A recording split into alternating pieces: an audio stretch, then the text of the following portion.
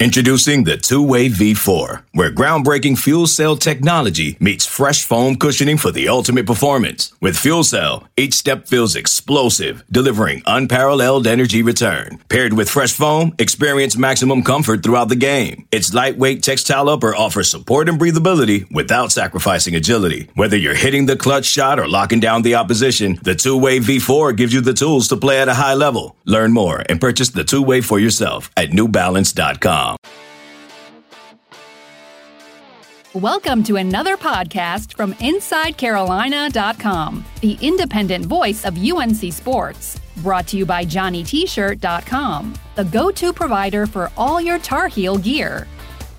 For Inside Carolina, I'm Taylor Viplis, and this is my podcast on the Inside Carolina Podcast Network. So first off, just thank you for listening. If you haven't already, be sure to leave a review on iTunes. Be sure you're subscribed so you never miss anything Inside Carolina is putting out. And just first off, it is awesome that football is back. We finally made it. It was an off season that felt like it would never get to this point. And, barring a hiccup the last week, Carolina is kicking off this Saturday against Syracuse. And I think Carolina fans have a lot of reasons to be excited this year. First off, you have a guy like Sam Howell who is going to be in the Heisman race if Carolina could put together a successful season.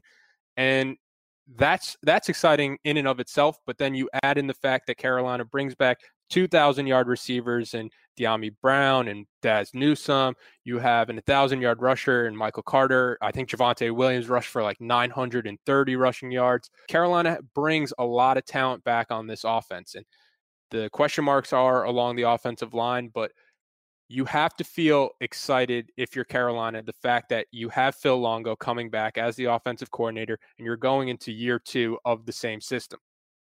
That's not something that a lot of schools have the privilege of. And it's something I'm going to say later on in the podcast when talking with Mike and EJ, that this is probably the one year you don't want changeover on your staff. And Carolina brings back their offensive coordinator. They bring back their defensive coordinator.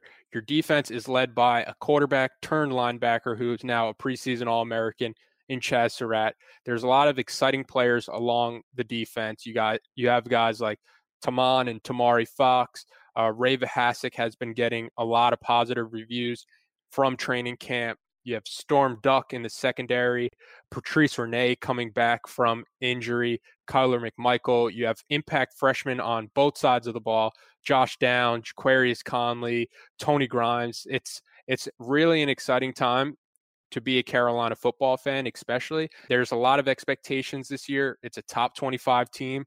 Now it's just, can Carolina live up to those expectations and kind of take the next step that people think this Carolina team can to get to that next level? And while they're still ways away from being that Clemson level of football, just because I think they need more depth along the offense and defensive lines, but this is a team that's trending in the right direction, and that's exciting for Carolina football fans. And this is a fun podcast I've got coming your way today. Joining me in this next segment, we've got Mike Ingersoll and EJ Wilson, 2 football lettermen. And then to close out the podcast, we've got another former letterman in Shaquille Rashad in a new segment called Glass Half Full, where Shaq just gives off his positive vibes. And there's nobody who's more excited for Carolina football than Shaquille Rashad. So I thought that's going to be the perfect way to end this podcast on a weekly basis, just hearing Shaq's thoughts. I'm just excited for you guys to listen to this podcast. I think there's a lot of great content, and I hope you enjoy it. Before we get to Mike and EJ, I first just want to remind everybody about our sponsor, Johnny T-shirt. They've been serving the Carolina fans since 1983 when it comes to all things Carolina apparel. They've got everything you could want as a Carolina football fan. They've got your T-shirts, they've got your jerseys, they've got your hats, they've got your cold gear, they've got your hoodies. Whatever you could possibly want, Johnny T-shirt has it. If you need a Carolina face covering, they've got those in stock and shipping now, whether you can get to Chapel Hill or you can't. Johnny T-shirt, they have the best customer service. And don't forget, Inside Carolina premium subscribers save 10% off their orders. All right, let's get to Mike and EJ. Joining me now on the podcast, we've got 2 former football lettermen, EJ Wilson and Mike Ingersoll. Guys, what is going to be a extremely memorable season opening game for the guys on this team with no fans and everything that's kind of been leading up to this game. I just thought we should start by saying, what are some of the most memorable opening game memories that you guys have? I think for me, it will probably be the 2007 game against JMU. I mean, it was the Coach Davis's first game there. We could just feel there was something different from around the program, both internally and externally. I mean, there was more excitement from the fans. There was more excitement around the program. I mean, we were playing JMU, which for me was a very exciting game because a few of my friends that I grew up with actually were playing on the team. But the preparation leading up to that game, the training camp, the summer workouts, even spring ball, it all felt a little different. So there was a different level of excitement. I mean, my freshman year, of course, I was excited because, hey, this is my first shot to play college football. So, of course, they got me going. But to know that I'm going to be a part of something, I'm going to be one of the starters, one of the leaders on this team, and knowing that I had to put a little bit more weight on my back and perform and make sure that all the other guys know what they're supposed to be doing and they're feeling good about going in the game. So it was just a different feel, and the stadium was a different atmosphere. I mean, you would have thought it was a bowl game from the number of people that we had there, or that we were playing like a South Carolina or Auburn, or like some of the more high profile opening games that we've had. So, I mean, that's going to forever be etched in my mind, because I felt like that's when our program kind of changed for the better. Yeah, for me, we're going to have a long form coming out about the 2010 season. So, I mean, the easy answer is obviously the LSU game, but I'll save my comments on the LSU game for that written piece that's coming out. For me, though, the one game I remember the most, maybe even more than the LSU game, was the McNeese State game. Similar colors, different team, different level. But that was the game, that was sort of Brandon Tate's coming out party back in 2008. If everyone remembers, 2008's the season when Brandon was there was some mumbles of maybe a Heisman push, and then Notre Dame took his knee out on a punt return, and that was it for Brandon, although he had a fairly long and steady NFL career after that. But that McNeese State game, for anybody who remembers, there was a lot of hype going into the 2008 season. That game was ultimately delayed right in the middle of it for about an hour and a half, maybe 2 hours. EJ might be able to clarify that for me, the time delay. But there was lightning and a thunderstorm. But that game was also sold out at the beginning, at the start of the game. And then we ended up actually almost losing that game. We had to scrap and claw and fight to win that game against McNeese. And I remember that game distinctly because it was a letdown game. And that was the kind of game that you won, but you felt like you lost it. It was one of those games that was etched in my mind because I never wanted to have that feeling in an opener or to a quote unquote smaller opponent ever again. We had a similar issue in 2010 with William and Mary when Mike Paulus was the quarterback at William and Mary, but that was a midseason game. I think that may have just been the result of burnout, but it could have also just been that unfortunately the teams I was on displayed a pattern that maybe we didn't take those smaller teams more seriously. But that McNeese State game in 2008 is the one that I remember the most. And I remember it for different reasons, not so much excitement as much as it was a learning experience for me and I think everybody else that I played with. Yeah, for me, I'm going to have to say the most memorable season opening game I was a part of was 2015 in Charlotte against South Carolina. Just being in Charlotte, and you guys know how many guys on the team are normally from that Charlotte area, so it was cool getting to go back there, getting the chance to play an SEC opponent. We were coming off a really bad year, and kind of the lead up into that game was we thought we had a really good team, and we kind of let ourselves down with a couple of bad turnovers in the red zone. And there was a moment after that game where it was like the Waterboy clip, like Rob Schneider, where he's like, "Oh no, we suck again." And I'm like, in my head, I'm like, we cannot go through what we just went through in 2014 again in 2015. And it was kind of a rallying game for us, even though we lost, where a lot of guys came together. And we did have a successful season after that game. But openers were never too kind to me as a member, as a player, and as a member of the staff. I was 1-4 in openers, and the only win was against Liberty. So I was always excited for the opening games, but the opening games weren't always so kind to me. But switching to this season, Mike, Carolina currently only has 6 offensive linemen they feel comfortable with, and one of those guys that they feel comfortable with is starting left guard Josh Ezeudu, who's also Carolina's backup left tackle. How worrying is that lack of depth for you? It would be more concerning if I hadn't lived through it myself. So we had similar problems a couple of seasons when I played. And really what it is, it's just, people talk about the Bill Belichick next man up mentality, right? But that's what's being preached right now in that meeting room. And that's what Mac Brown is preaching to that offense. It's just a next man up type of thing when it comes to the offensive line.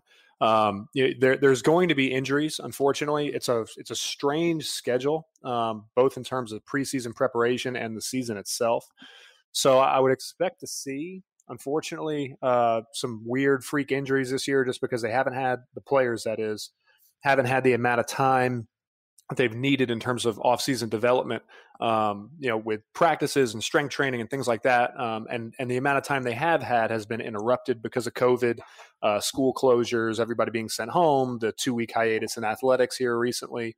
So just as it seems like you're getting into a groove, there in Chapel Hill, the guys are being pulled back out of school, or they don't really know when are we going to report, that sort of thing. So it was on a lot of the guys really to train on their own back home, and they're young kids, and they were doing their best, but most likely most of them were not getting the type of training and the type of strength training, the type of speed training, agility training, nutrition, that sort of stuff that they needed to be getting, that they would have been getting if they'd been on campus with Coach Hess and his staff and with Mac Brown and his staff. So I would expect to see some injuries. Unfortunately, it seems like the offensive line traditionally in Chapel Hill is where those injuries tend to hit first and hit hardest.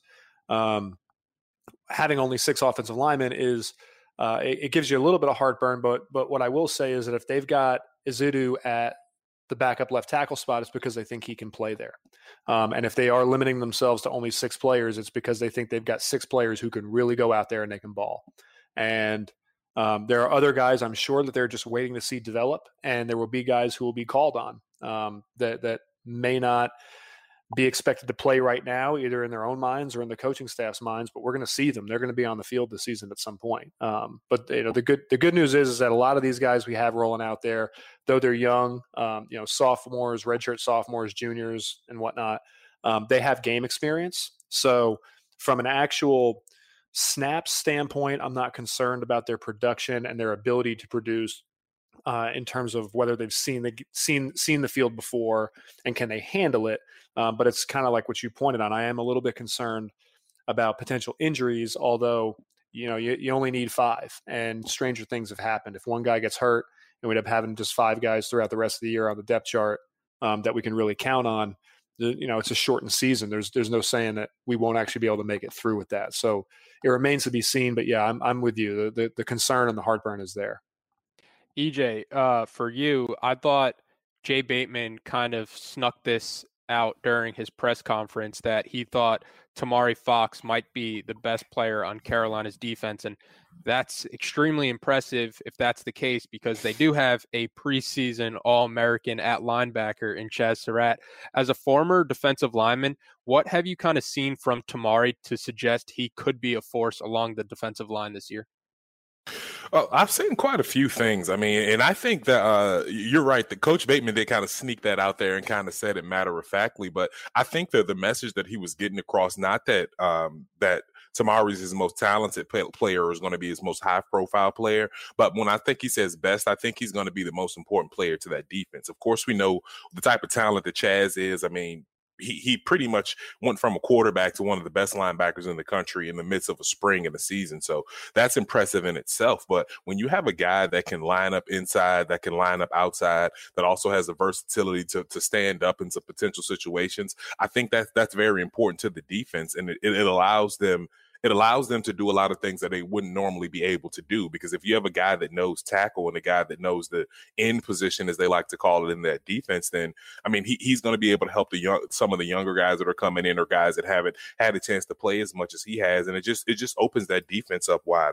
It just opens the defense up. So what I saw from him that really impressed me was his use of hands. And I think a lot of that comes from his wrestling background, very similar to what we had in Robert Quinn. I mean, when Rob came into practice, he he knew football and he knew he was good, but what he really, really knew was wrestling and how to handle his leverage. So I think the one weak spot I did see with Tamari is that he needs to transition some of the leverage and center of gravity that he used in wrestling and transition that over to the football field, because a lot of the times he's in the right position. It's just that his leverage is a little bit off. And I mean, he's versatile, but he's also one of those tweener guys, which is kind of where I was. I was a 6'2" defensive end, and I was the shortest one in our room. Of course, we had Quentin Cope was playing behind me at 6'8", Robert Quinn at 6'5", and Michael McAdoo at 6'7". Dante Page Moss was about 6'4" or 6'5". So I had to get used to playing with leverage, just like Tamari can. And I do think that he's a little bit more advanced in that position. So I'm not nervous about him getting some of those things together. I mean, and his motor is absolutely incredible. That's the one thing that you can't coach and you can't change within the player is his will and his want to. And every time I see Tamari on film, all I see is him getting after the ball. I see him chasing down plays on the other side of the line of scrimmage. I see his change of direction, which is very impressive for someone who plays the positions that he does. I mean, he's very agile, very light on his feet. And I think that if coach treats him just like we did Jason Strowbridge, of course he isn't where Jason Strowbridge was last year, but I think that he's a guy that the offense will never know where he is, and I think that's going to provide us advantage because he's going to be effective against the run and the pass. I mean, there's a little bit more polishing that he needs to do with his pass rush because he is a tweener. A lot of the time, the longer arm tackles will get their hands on him, even if his hands are in good position. It's just simple physical restrictions that aren't allowing him to do what he needs to do. So I think his major impact from the pass rush is going to be on the inside and letting some of those younger guys and some of those outside linebackers like Chris Collins come in and get some good pass rush on the quarterback. And so I'm very excited about him, and I do see why Coach Bateman thinks that he's going to be the best player, because I do think he's going to be the most important player on that defense this year. Because, I mean, I pretty much think that Chaz's performance, productivity, leadership is going to be a given, and I think that everything Tamari adds is just going to propel this defense to that next level and that extra level of toughness and that we didn't have last year that kind of hurt us in a lot of games. This question is going to be for both of you guys, but Mike, you could start it out. Carolina is counting on a lot of young guys along the lines on both sides of the ball. Guys like Asim Richards on the offensive line, guys like Jalil Taylor and Tamari Fox on the defensive line. And these are guys who either didn't really play last year or their roles are about to increase a huge amount. What was the biggest improvement that you guys both saw in your games from year one to year two? So I've talked about this in podcasts before, and I think this is an opportune question considering the offensive line discussion that we just had a second ago. But the biggest improvement that a player will see in any given season is between games 1 and 2, and there's a massive jump. I mean, it's they're galaxies away after game 2 than where they were after game 1. And then a slightly smaller jump after between games 2 and 3. And then after about game 4, game 5, you sort of plateau, and that's really where you're going to be for that season, with some minor improvements here and there, little things you'll pick up on along the way. But the biggest jumps you're going to see are between 1 and 2, and then a slightly smaller jump between 2 and 3. And where I saw the biggest improvement in myself was, I went from, I lettered, but I was mostly a special teams player and some spot duties, on the offensive line, a lot of jumbo packages, goal line stuff, some sort of hybrid, tight end tackle things going on. That's where I got my game experience in 2007 and 2008. And then when I came in 2009 as the full-time starter after Garrett Reynolds moved on to the Falcons, my biggest improvement was understanding the importance of the footwork that I was being taught. So from a game, people always talk about the speed of the game is so much different than the speed of practice, just like they talk about the speed of the NFL is so much different than the speed of college. Speed of the game was never really my concern. Coaches always taught me, and I think most players understand this, that if you play at 100 miles an hour, you're always going to be playing fast, no matter what the situation is. So speed wasn't really the concern, and that wasn't really the learning curve. The learning curve for me was from a technique standpoint, and that technique was mostly my footwork, and also my hand placement, trusting my hands as a as a pass protector. So trusting my punch and knowing where to place my hands. As a tackle, that was, in a game situation against live bullets, against, somebody else that I don't practice against every day, like EJ, right? Like EJ and I went against each other head to head almost every day in practice. I knew what EJ was going to do. EJ knew what I was going to do. So we had become very comfortable with each other from a competition standpoint. That, throwing somebody new at me in a game situation that I'd only ever seen on film. That year it was the Citadel, and that player actually had he had been a 2 or 3 year starter at that point, so he had substantially more game experience than I did. So going up against a more experienced player, albeit someone who had played at a lower level, there was a lot to learn in that game. And again, what I learned the most was trusting my punch, right? So trusting my coaching, knowing that I didn't have to lean my head in on pass protection, and I didn't have to block a guy with my face. I was strong enough, and I had good enough, quick enough hands, and I'd learned the technique well enough at that point that I could trust my punch, keep my head out, keep my arms locked, and keep my eyes up so I could see what's going on. But also understanding that, my footwork as an offensive lineman was vital, keeping all my spikes in the ground at every opportunity, understanding my pursuit angles on the backside with linebackers, understanding how to cut off backside 3 techniques, that sort of thing in a game situation was where I really learned the most between games 1 and 2.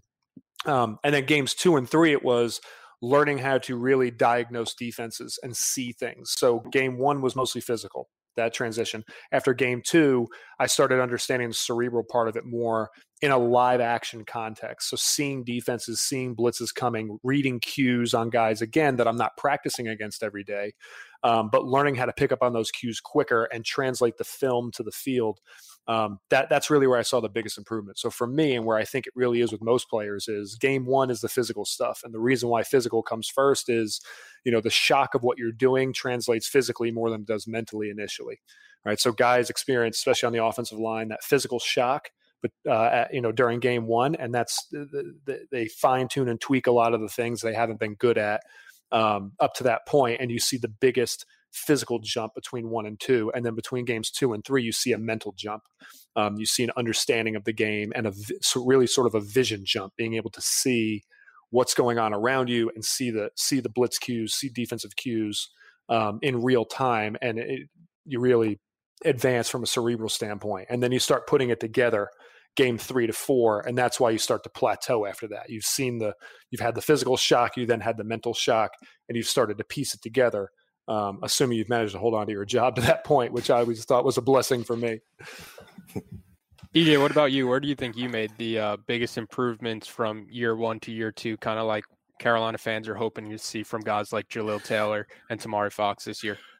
Well, I think Mike definitely explained some of my points very well. I mean, it's physical, and then it's just you're kind of nailing down your technique. But what I would like to add to that, and especially for a personal situation for me, is just preparing. How I went about preparing for the game was drastically different from year 1 to 2, and even drastically different from game 1 to 2.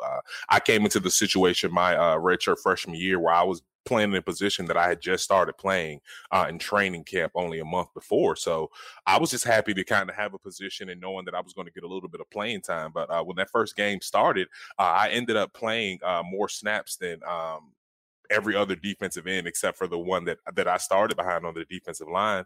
So mentally, I had to get myself in a place where I could prepare like a starter. I mean, I went into that game basically knowing who we were playing, knowing our defensive calls. I didn't know what situation they were going to be called in. I didn't know anything about looking at personnel. I didn't know what things they like to do out of 12 personnel, out of 21 personnel, or 11 or anything like that. So my biggest transition was being able to know what I'm looking for in the film room, know that things are going to be a little bit faster, and just knowing and just making that transition from what I'm seeing on the field or in the film room and how that's going to look to me on the field.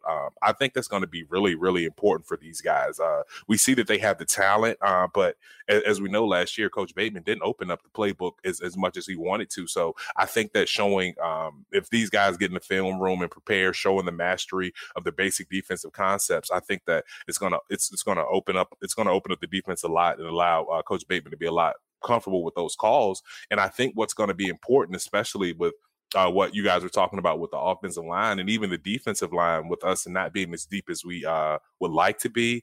It's those guys who aren't starters or who even may be on the third team in practice. They still need to prepare as if they were starters because, as Mike mentioned, these guys haven't been able to do the proper level of training. I mean, I'm sure that it's not from lack of effort. It's just from lack of availability of the great sports medicine, strength training systems that are at UNC. So a lot of these, I mean, we may see a lot of these guys, even Tamari Fox that we were talking about, who Coach Bateman is so high on. I mean, you never know. I mean, with these days, with COVID going on, you never know if someone's going to test positive and not be able to play. You don't know if somebody's going to tweak an ankle or, to Lord forbid, tweak a knee. So everyone needs to prepare as if they were going to be a starter. I mean, that's something that is preached to backup quarterbacks at every level, but I think that needs to be applicable to every different position room. So for me, learning how to prepare, learning what I'm looking at, it slowed the game down. It made the game easier, and it allowed me to focus a little bit more on my technique without being nervous and anxious about, okay, what am I going to see in this play? It was almost second nature. And I mean, and as Mike mentioned, I mean, the game, the practices, I mean, the games were supposed to be faster than practice, but with the way we practice, the games became easy because when coaches are sending everything at you on the fly and you have no chance to really think and you're just kind of physically going through the motions, that only makes you stronger and gives you more mental fortitude in the game. So preparing for the game is going to be something that I think is going to be really important for this team this year. Yeah, and Taylor, and I apologize for jumping in again here. I will say that I think I did my best. You know, it is election season, so I did my best politician impression by not answering the question you asked and answering the question I wanted to.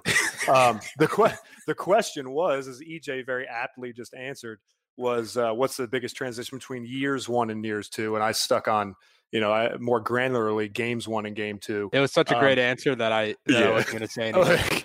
But what I will say is I'll echo a lot of what EJ said. For me personally as a player, between years 1 and years 2 as a starter, EJ hit the nail on the head. It's a perfect answer. It's a preparation thing. And I didn't have to worry about my technique as much going into my second year starting. I could prepare differently. I could focus more on the film and game plan, knowing that my physical performance was likely going to be there. I knew that my technique would be there because I'd already had a whole year behind me of honing that using game reps. So I knew that from a game physical performance standpoint, my technique would be there. I was now able to focus more mentally on the cerebral components of game preparation and really understanding the game, being a student of the game more. I didn't feel like I was kind of drinking from a fire hose like I was my first year. I was able to sort of just try to hone everything that I was looking at. So I think EJ made a great point there. And the other great point I think he made that I want to echo is that, going back to, the depth issues we talked about with the offensive line.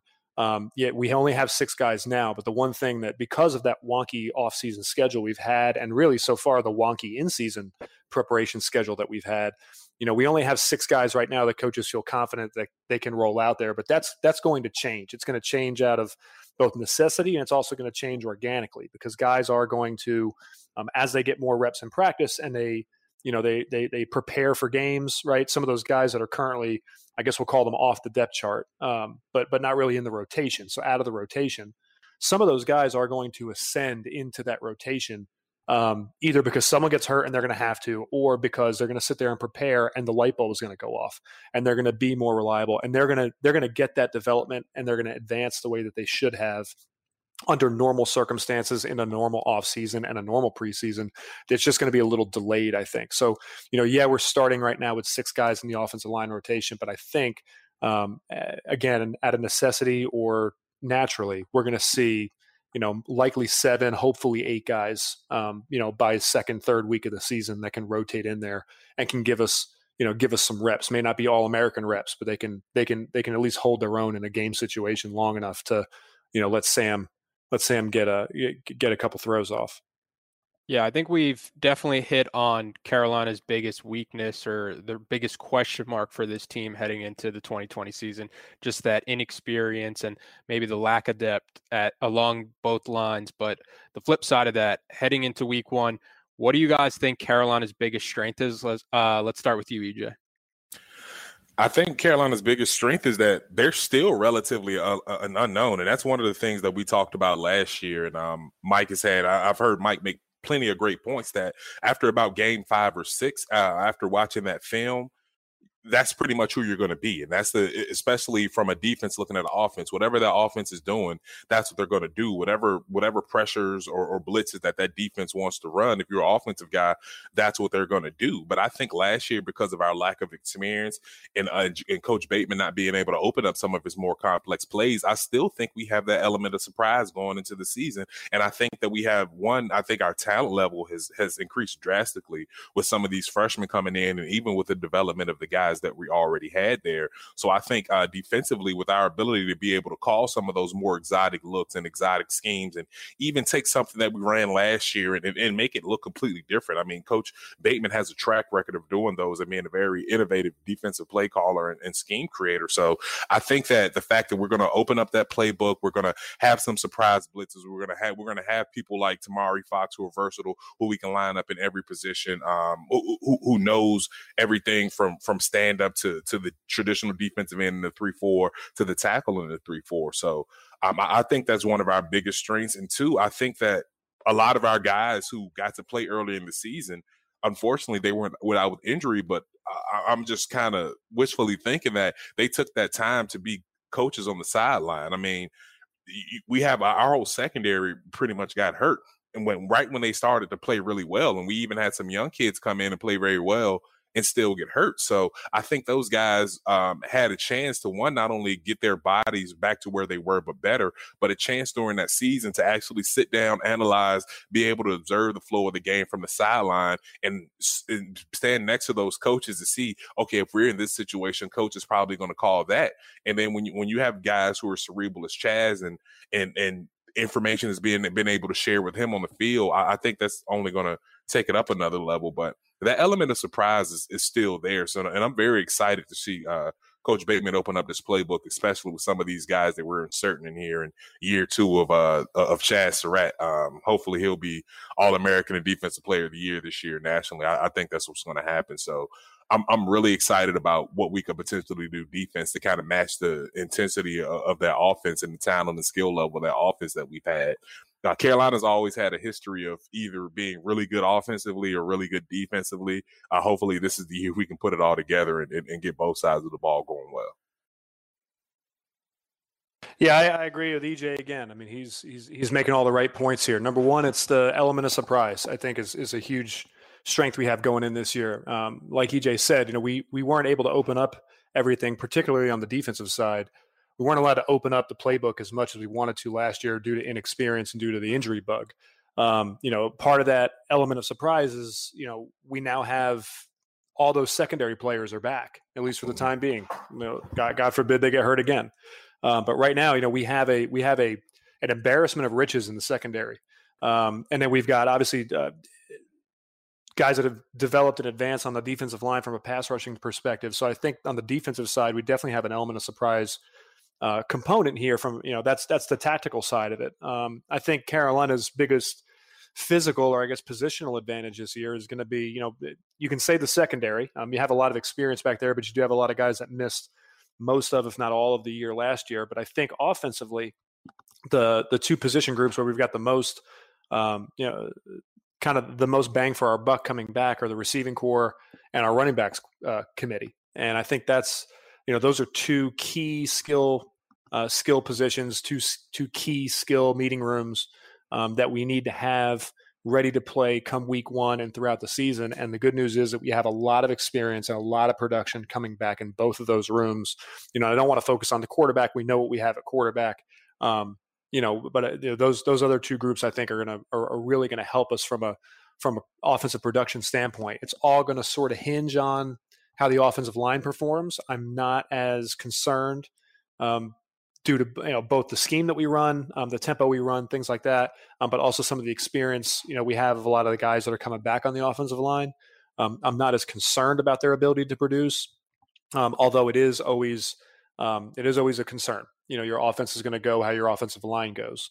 So we've talked about the depth issues so far today, pretty in depth. So I don't want to harp on that again, but that is the one major concern I have. But assuming that the offensive line does what it's supposed to do, I think having the experience in the room for our receivers and our running backs that we have, and the production coming back in those groups, I think offensively hopefully will hum. And Longo will have some more wrinkles and things like that.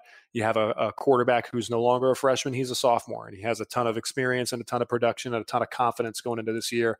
Same with those two other skill groups. I think, we'll see an opportunity for Longo to really open up the offense a little more, open up the playbooks more this year, just like Coach Bateman will have. So that element of surprise, I think, will exist on both sides of the ball, primarily on the defensive side. But I think we have some real strength in our traditional skill position rooms, defensively in the secondary and offensively with the receivers and the running backs. I was getting worried for a second that we were going to mention the strength of this team and nobody was going to bring up Sam Howell's name.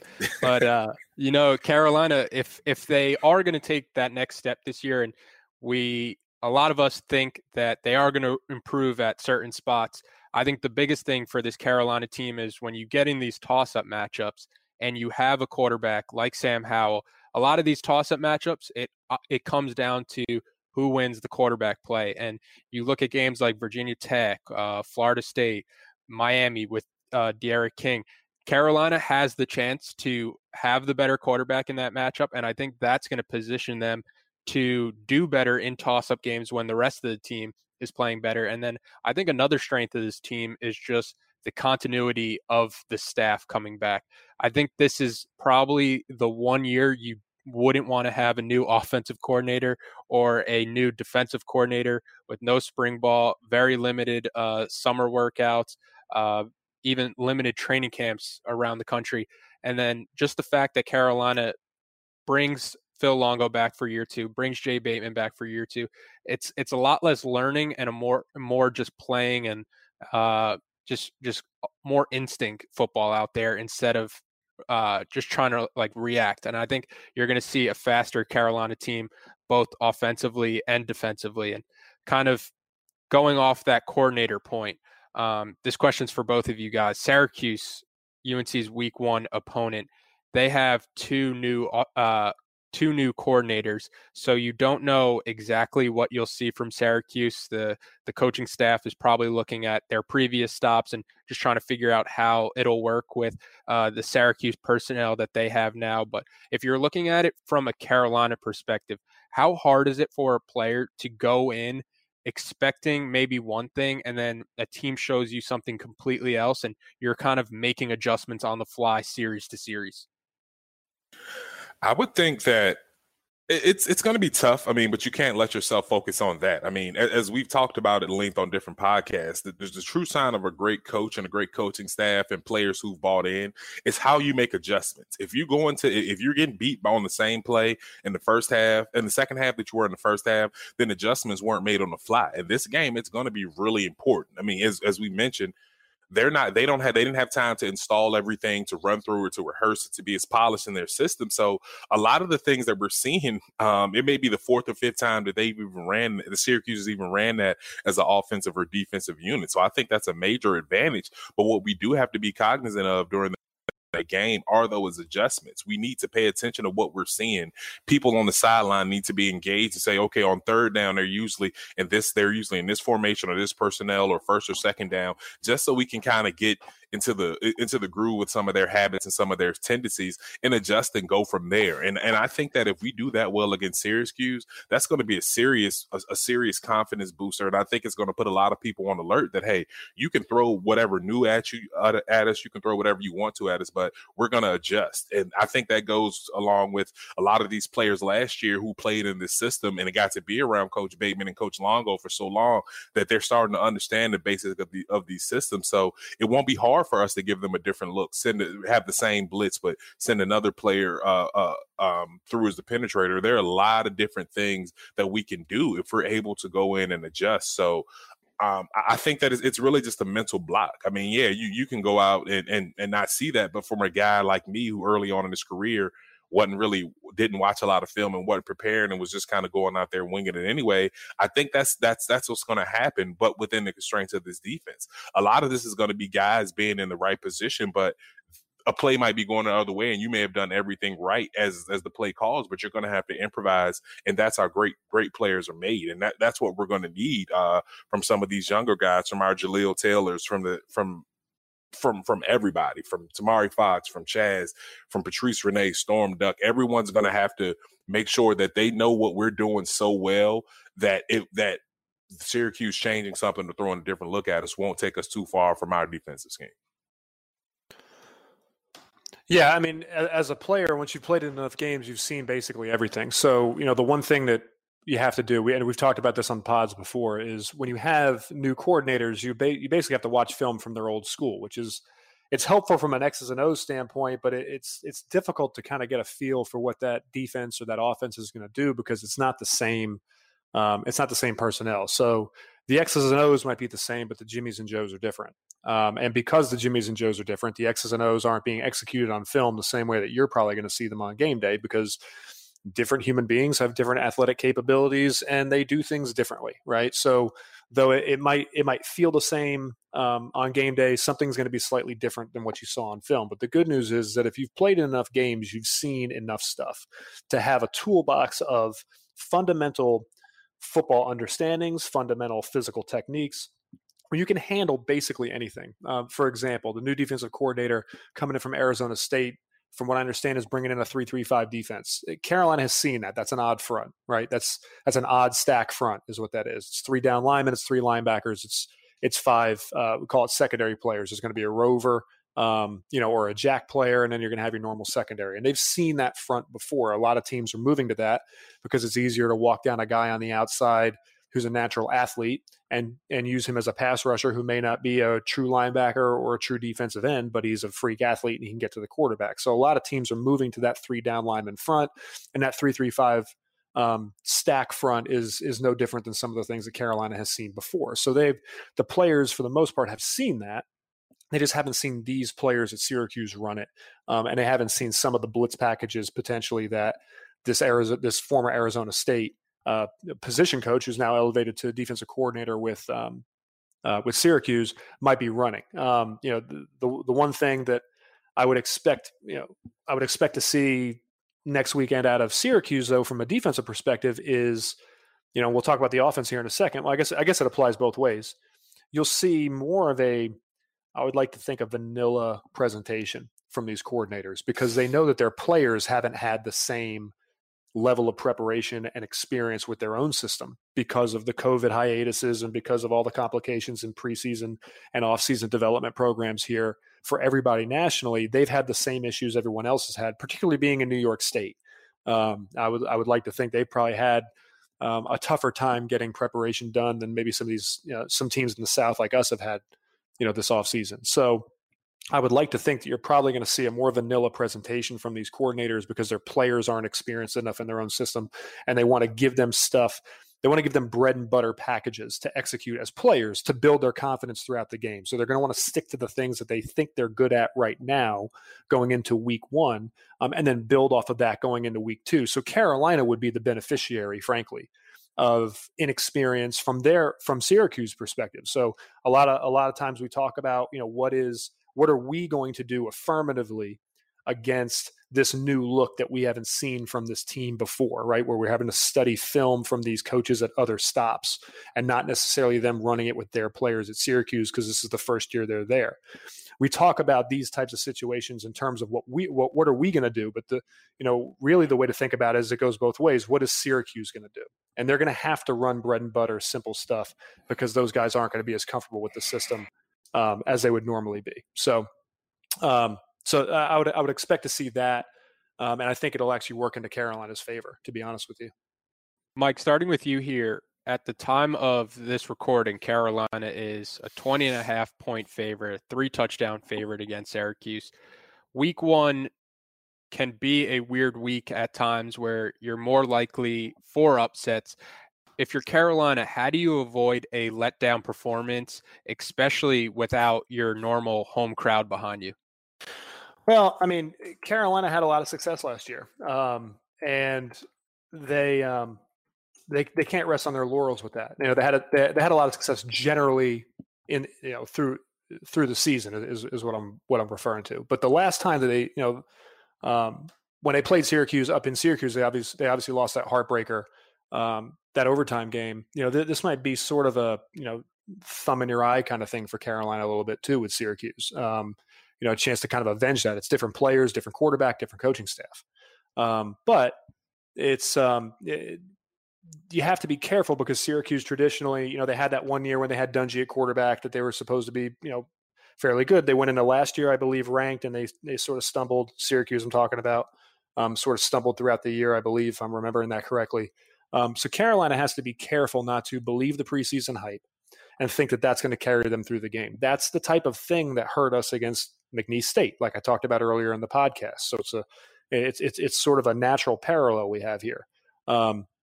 Syracuse, from a talent perspective, from a scheme perspective, from a coaching perspective, is like what we'll call, quote, a lesser opponent. Those are still, however, college-age kids. They are still in Division I weight training programs. They are still in ACC school. They still have ACC coaches that are paid millions of dollars to coach them. They will be prepared to play. So Carolina can't rest on its laurels. The successes that it had last year and the hype that it's had going into this season, they can't rest on that and think that's going to carry them through. They also can't expect Syracuse to just lay down for them. If Carolina gets ahead, they're going to have to keep the foot on the gas. That's the one thing in some of these opening games that, you come in, you think, all right, we're going to blow the doors off of them for the first, couple of quarters. And then once we get a big enough lead, I'll be able to let my foot off the gas. This is a conference opponent. It's a conference game. It's not a normal start to a season. This isn't really a tune-up game. This is a team in Syracuse that feels like they have a lot to prove. They're going to come out firing out of the gate because, what's at stake after this game is a 1-0 ACC record. And it's one step closer to the conference championship game. Just like for Carolina, it's the exact same stakes. So, Carolina needs to approach it like, this so far is the biggest game they've played all year, because it is. It's the only game they've played all year. And you don't know how good Syracuse is going to be this season under this new scheme.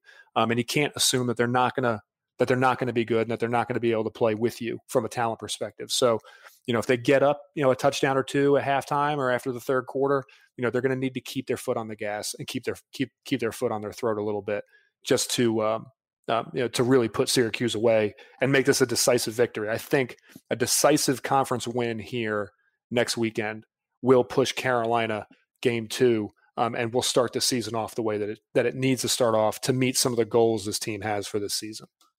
EJ, before you go, I'm just here to fact check Mike. He is right. Syracuse was preseason ranked 22 last season. They got up to 21. So that was a good recall by Mike to know that Syracuse was a preseason top 25 team last year. I would say for me, we just need to come out and set the tone early. We need to set the tone not only for that game, but for what this season is going to look like.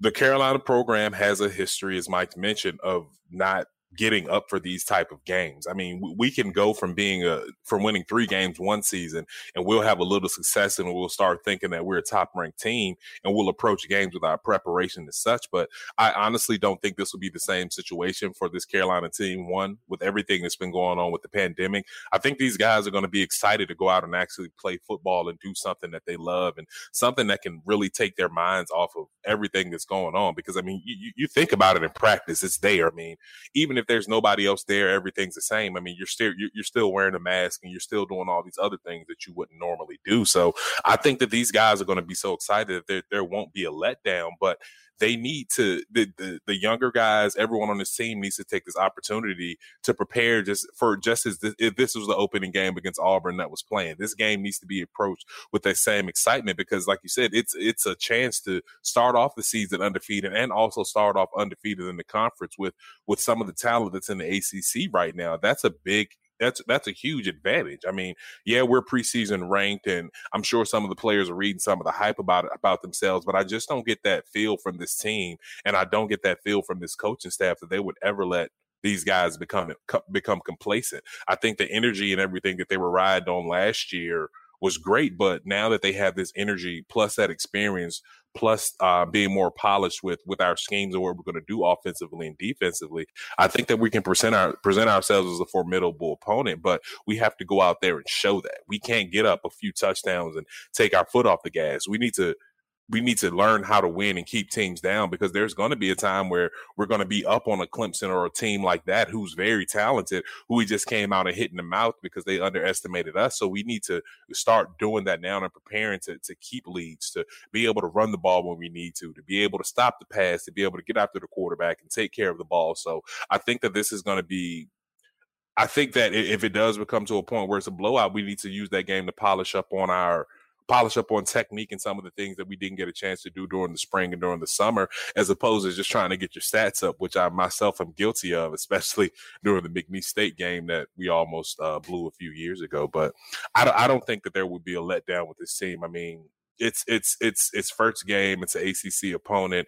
It's someone that we had heartbreaking loss to. So I don't think the letdown would be a problem. Just to go ahead and burst your bubble, EJ, that McNeese State game wasn't a few years ago. That McNeese State was 12 years ago. Hey, guy. We were 20 years old, 21 years old, 12 years ago. So that's hate talk, man. That's hate talk, man. That's ageism. That's ageism, and I don't support it, and I don't agree with it. EJ Wilson, Mike Ingersoll, guys, it was great catching up with you, hearing from you guys, hearing your thoughts on as Carolina gets ready to kick the season off this Saturday. Looking forward to next week already. All right, thanks, man. Yeah, thanks, Vip. eBay Motors is here for the ride. Remember when you first saw the potential? And then through some elbow grease, fresh installs, and a whole lot of love, you transformed 100,000 miles and a body full of rust into a drive that's all your own. Look to your left. Look to your right. It's official. No one's got a ride like this. There's nothing else that sounds like, feels like, or looks like the set of wheels in your garage. With over 122 million parts, you can make sure your number one ride or die stays running smoothly. So there's no limit to how far you can take it. Brake kits, turbochargers, engines, exhaust kits, roof racks, LED headlights, bumpers, whatever your baby needs, eBay Motors has it. And with eBay Guaranteed Fit, it's guaranteed to fit your ride the first time, every time, or your money back. Plus, at these prices, well, you're burning rubber, not cash.